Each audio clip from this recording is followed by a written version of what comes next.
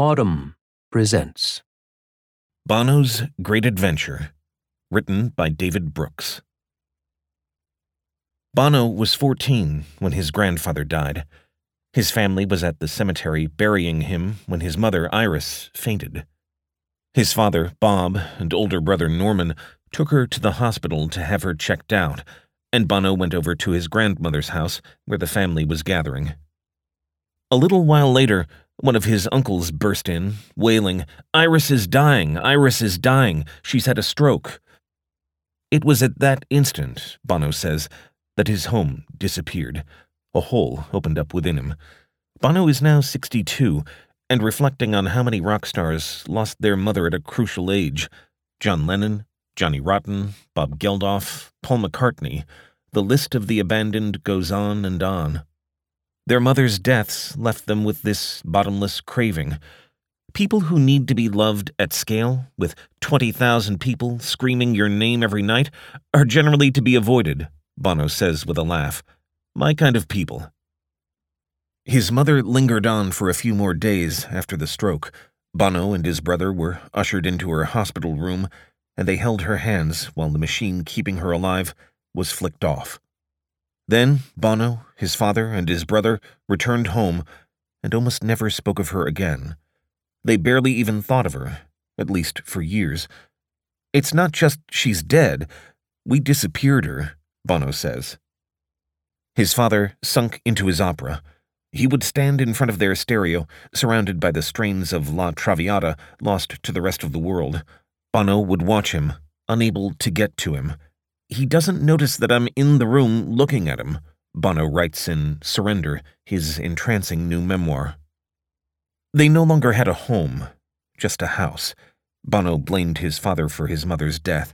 I didn't kill her, you killed her by ignoring her. You won't ignore me, is how Bono puts it in the book. The three men who used to scream at the TV now scream at each other. Their passions are operatic. Bono's living off cans of meat and beans and those little pellets of mush that turn into a kind of mashed potato when boiled. During these years, he is drowning, clutching at anything to survive. His self-confidence drains away. He starts struggling in school. He wants to feel special, but there's no evidence that he is. He desperately yearns to have his father pay attention to him. He finds he can win that attention only when they argue and when they play chess together. He can't get his father's attention unless he beats him at something. His father had a beautiful tenor voice, but he protected himself from disappointment by not allowing himself any dreams about a musical career, and then his great regret in life was that he didn't have the courage to try to pursue one. No wonder music would be exactly the thing Bono would want to go into, to succeed where his father didn't, to make his father see him. There's a little bit of patricide in the book, he admits to me. If you ask yourself the question, how would you take this man down? The answer would be, become the tenor that he wished to be. Of course. Years later, Bono's musical dreams all came true, but his father remained permanently irascible. One night, U2 was playing a big arena in Texas, and Bono flew his father to America, where he'd never been, to watch the concert. After the show, his father came backstage, looking emotional. Bono thought something profound was about to happen, the father-son connection he's been waiting for all of his life. His father stuck out his hand. "Son," he said, "you're very professional." He'd hit the limits of what he could express. For Bono, getting in touch with his mother became a middle-aged quest. When U2 was starting out, they rehearsed in a cottage built into an outer wall of the cemetery where his mother was buried. Bono worked on a song called I Will Follow, about a boy whose mother dies. The boy is telling her he will follow her into the grave. It never occurred to Bono that this song might be autobiographical. It never occurred to him to visit the grave of the woman who was lying about 100 yards away from where he was singing. He didn't even think of her. That's the thing about sublimation. It's almost the farthest we go to bury who we are, he says now with some wonder. Not until 3 decades later did he finally face her absence and what it did to him. In his 50s, he was able to write the lyrics for a song called Iris, Hold Me Close. One of them goes, "The ache in my heart is so much a part of who I am. Something in your eyes took 1,000 years to get here." I tell you all of this because there is something about him I'm trying to understand. I'll call it his muchness. There is just a lot to the guy. So much driven intensity, so much sensitivity, anger, joy, and propulsive energy. If you watch U2 perform, you see three guys playing their instruments in a cool, understated way, and then this short, crazy Irishman climbing frantically around the stage. Spend any time with him offstage, and he is fantastically entertaining, filling every room with stories and argument.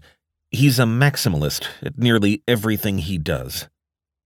Musically, and in his activist life, Bono exhibits a pattern of overreaching, his lofty goals sometimes exceeding his grasp. One grand project after another, gigantic concert tours, economic development in Africa, addressing the AIDS crisis. Fighting AIDS and global poverty are his two biggest causes. Years ago, he was a guest columnist for the New York Times. I used to tell him, it's not Sunday Bloody Sunday, it's just a column. Keep it pointed and prosaic. I think he had trouble adjusting to the concept.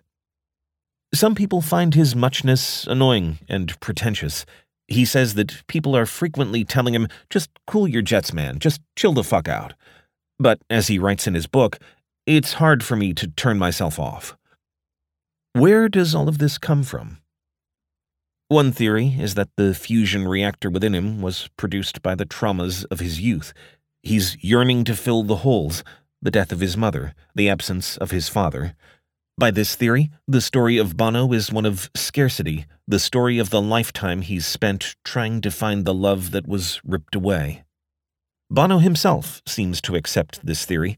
Success is an outworking of dysfunction, he argues in the book, a reward for really, really hard work, which may be obscuring some kind of neurosis. But people who operate out of a scarcity mindset usually have their resentments on full display. As far as I can tell, Bono doesn't have a resentful bone in his body.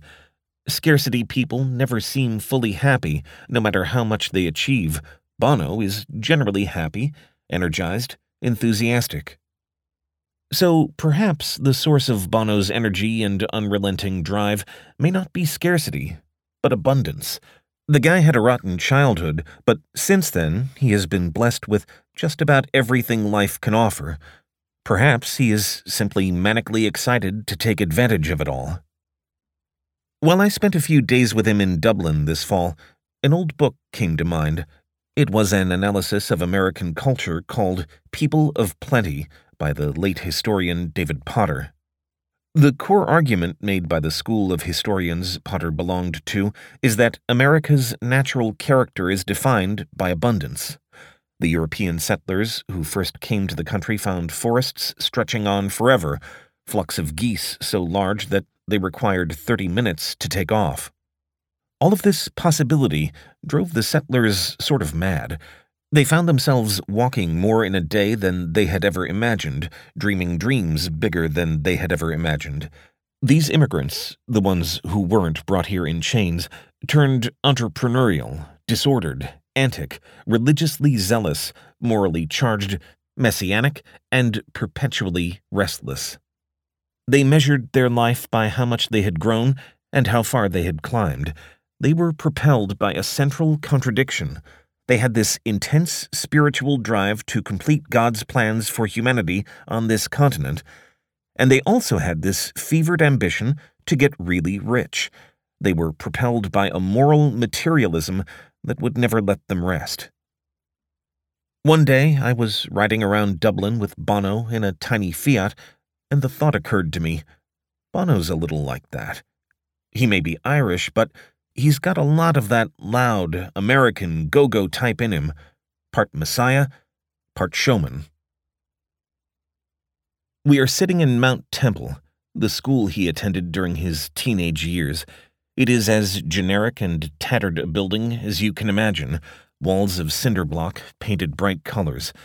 It was built by the World Bank at a time when Ireland was still the kind of poor country that depended on the World Bank. Bono shows me the bulletin board where Larry Mullen Jr. tacked the notice that read, "Drummer seeks musicians to form band," the notice that produced U2. Bono shows me the music room where U2 first practiced together. It's just a bunch of high school chairs and desks with a metal case for instruments in the back and a beat-up piano in the front. Bono plays me a snippet of a Sinatra song. "Something happened here," Bono says. "Something was going on." It certainly was, and it certainly did. You can source Bono's life to the psychic loss of his parents, or you can source it to what came next. Bono may have been a basket case at 14, but by 18, he had found the 5 people whom he would spend the rest of his life with: Jesus Christ, his wife, Allie, and his bandmates, Mullen, Adam Clayton, and David Evans. And he met them all at this school. He joined his band and started dating his wife in the exact same week. For a teenager who seemed to be drowning, he did a fantastic job of finding companions for life. Who manages to do all that by age 18? This was in the mid-1970s, the age of the Ramones and the Sex Pistols, the high water mark of punk rock. Bono and his gang were punk rockers. They wore kilts and bomber boots, mohawks and buzz haircuts. At some point in high school, they came across this radical Christian group called Shalom. Bono's father was Catholic, and his mother had been Protestant, and he wanted nothing to do with the church or the vicious tribalism that was hurtling Ireland toward civil war. But this fringe Christian collective was different. Its members were suspicious of materialism. They put the poor at the heart of their faith. Their Jesus was this badass Jew who took on the establishment. They lived like first-century Christians, Bono recalls. And we thought, that's pretty punk. And they seemed to accept who we were. We thought, wow, this is great. I asked him, wasn't becoming Christian in the 1970s kind of uncool? We were on a whole other level of uncool. We genuinely thought cool was uncool. Bono's point is that you can't experience God while being cool. It takes pure abandon, the raw act of exposing yourself. That, he explains, is what makes faith like rock and roll. Bono scrambles our categories. We've all inherited a certain culture war narrative over the past 50 years. Rock and roll is on one side, along with sex, drugs, and liberation. Religion is on the other side, along with judgmentalism, sexual repression, and deference to authority. But for Bono, Mullen, and Evans, the U2 members who became and remain Christians, punk rock and the radical Christ are on the same team. Evans became known as The Edge. Bono, born Paul David Hewson, was given the nickname that eventually became his stage name, shortened from Bono Vox of O'Connell Street, by his best friend since childhood. The 3 of them embraced a faith that simply bypassed the incrustations of 2,000 years of religious civilization and returned straight to Jesus, the helpless baby who was born on a bed of straw and shit, the wandering troubadour who put the poor, the marginalized, and the ailing at the center of his gaze, the rebel outsider who confronted the power structures of his society and took them all on at once. This alternative form of Christianity is something that, say, American evangelicals could have adopted, but mostly they did not. The boys formed their band, went through the hard apprenticeship of rejection that all teenage bands go through, and then finally got to make an album, Boy. Most rock albums, especially in those days, were about rebellion, coming of age, savvy knowingness, but this was an album about innocence, about seeing with the eyes of a child. U2 was announcing that the band was going to be in this world, but not of it. From that first album, U2's strengths were evident. Where others would hear harmony or counterpoint, Bono writes, I was better at finding the top line in the room, the hook, the clear thought. Through the next couple of decades, the band turned out hit after hit, and although Bono is always saying how punk he is, I just hear popular mainstream rock. With or Without You, Where the Streets Have No Name, Beautiful day. The band's other great strength is the pseudo-religious power of their concerts. Bono was influenced by an obscure book called The Death and Resurrection Show, From Shaman to Superstar by Rogan P. Taylor, which argues that modern performance culture has its ancient roots in shamanism. When we go to a concert, we enter the presence of a mystic who interacts with the spirit world and brings spiritual energies into the physical one. We're religious people even when we are not. We find ritual and ceremony powerful, Bono says. We were always interested in the ecstatic. I think our music reflects that. Boy was a success, and the band was on its way. But then The Edge, the lead guitarist, declared that he needed to quit. He told Bono he didn't see how they could be both believers and in a band. He didn't see how they could be global stars and fulfill the humbler calling to serve a local community. The world was so broken and needed love. What good could a few songs do? Bono, experiencing some of the same doubts, replied, "If you're out, I'm out."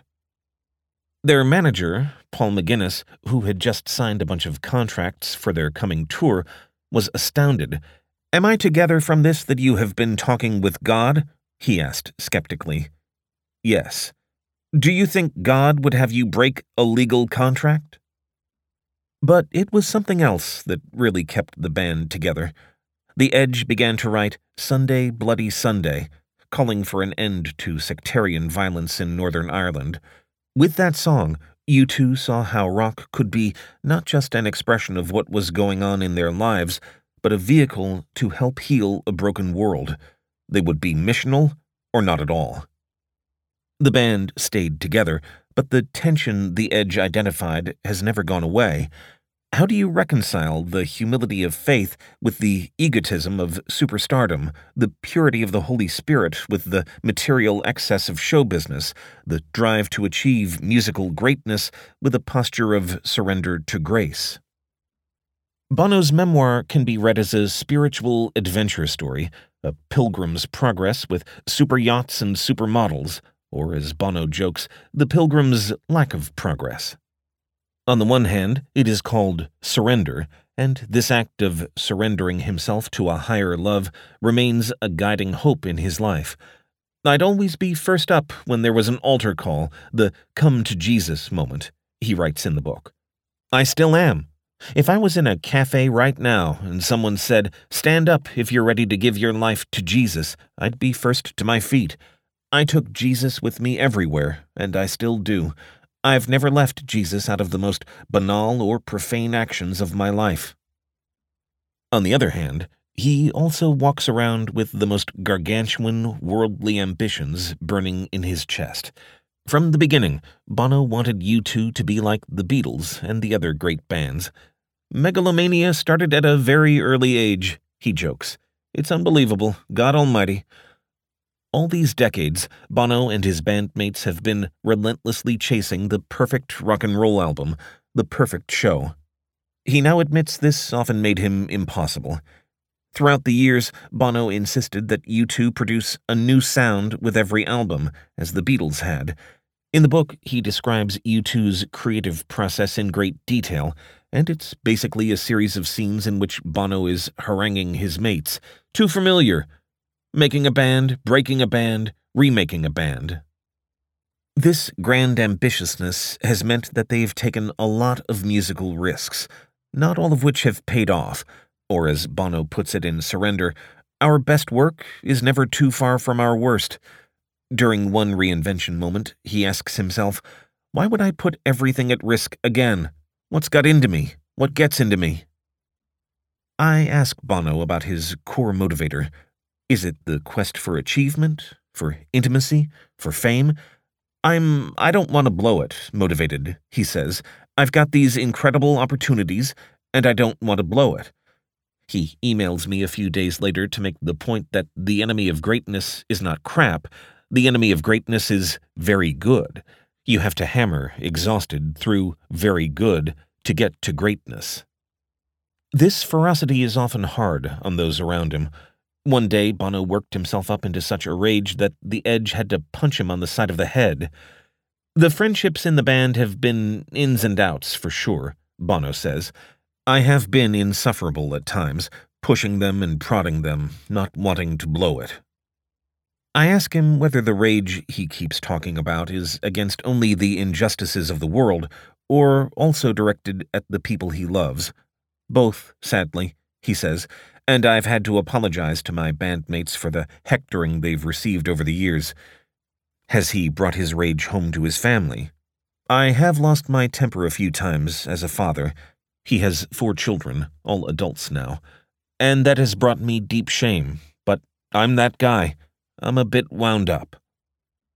The band's worldly ambitions paid off in the most spectacular way.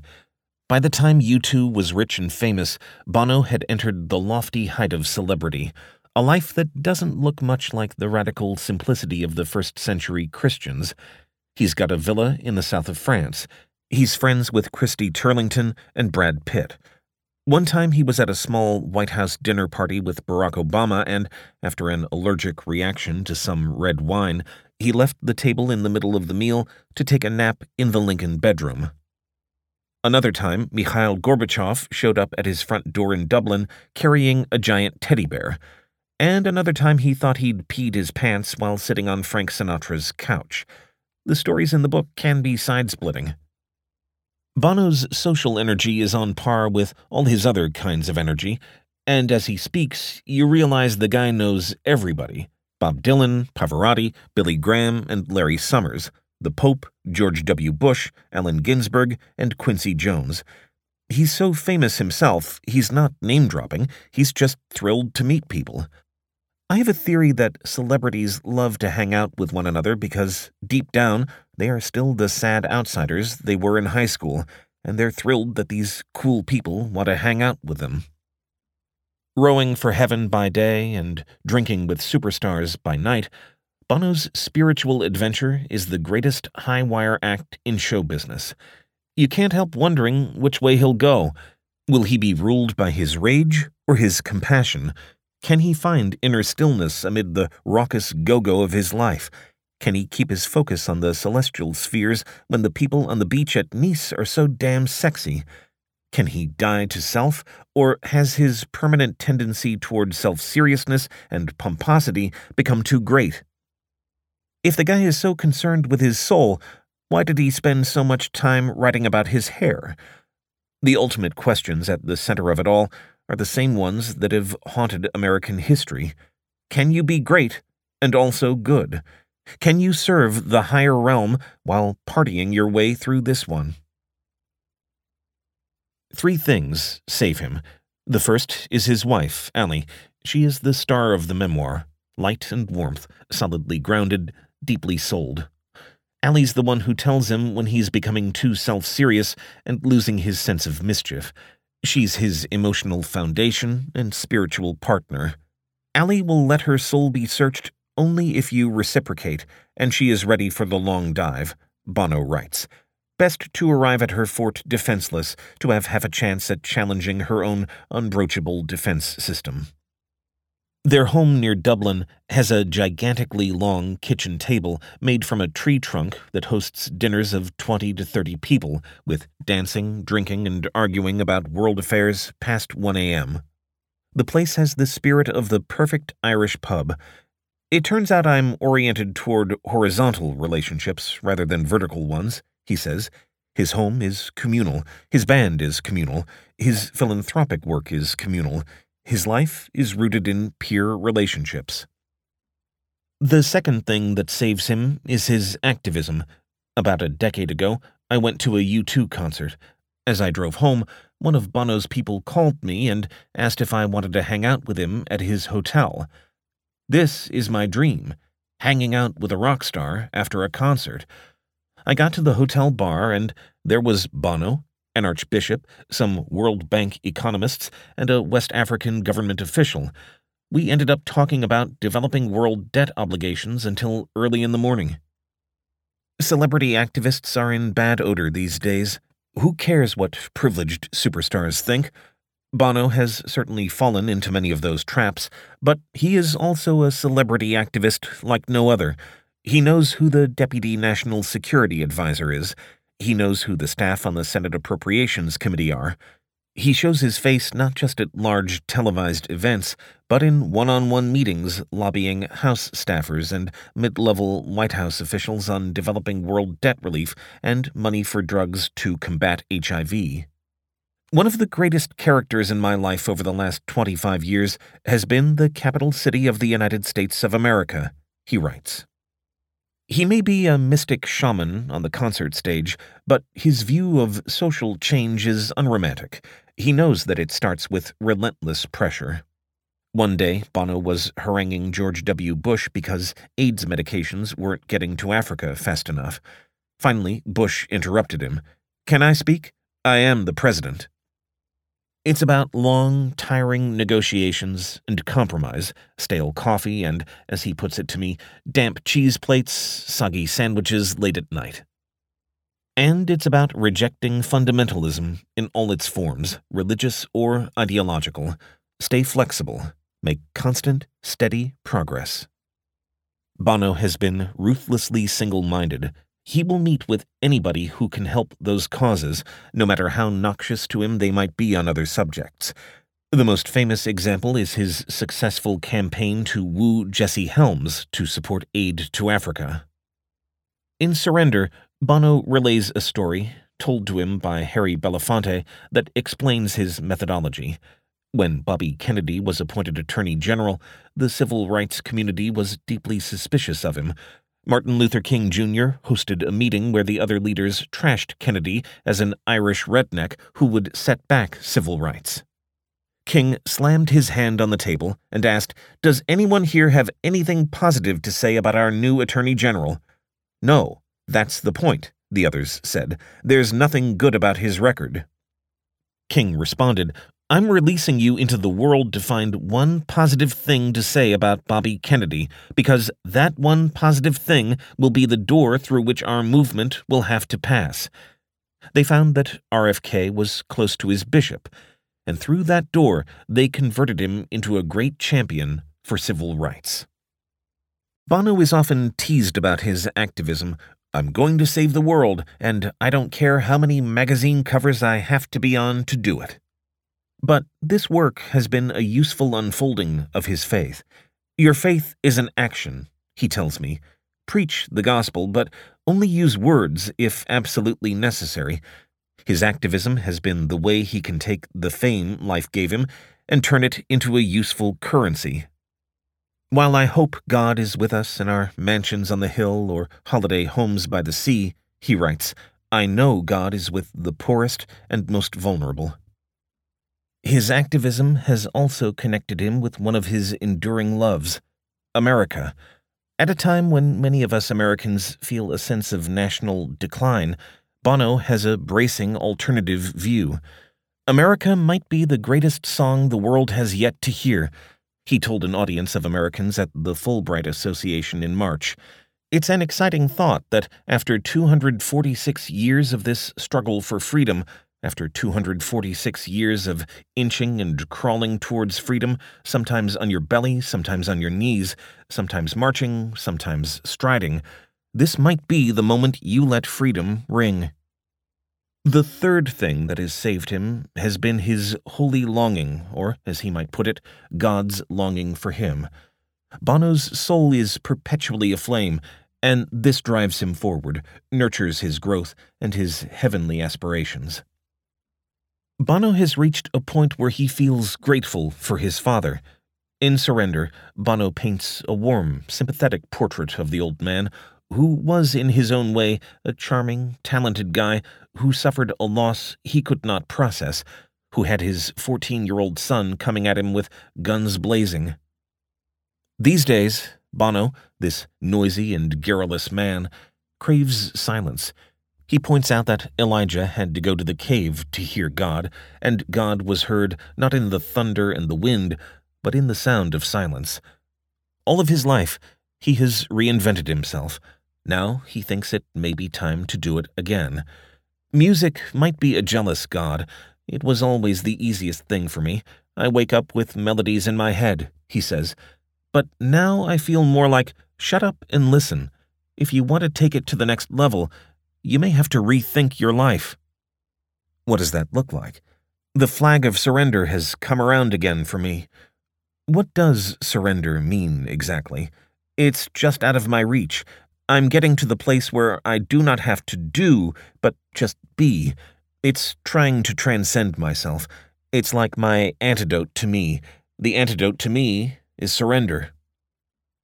The ending of his book is a beautiful evocation of peace, a riotous man's homage to stillness. He writes the book in lyrics, not paragraphs. The wound of my teenage years that had become an opening is now closed. The search for home is now over. It is you. I am home, no longer in exile. Can a guy like Bono really achieve stillness, especially when he has so much yet to say? It's hard to know the answer to that. At one point he told me that throughout his whole life he's been searching for home, and that lately he has come to realize that home is not a place, but a person. I neglected to ask the follow-up question. Is that person Allie? Jesus? Any random soul he happens to be in front of that day? Maybe all of the above. If you enjoyed this production, find the best long-form articles read aloud in the Autumn app, available now for iPhone and Android.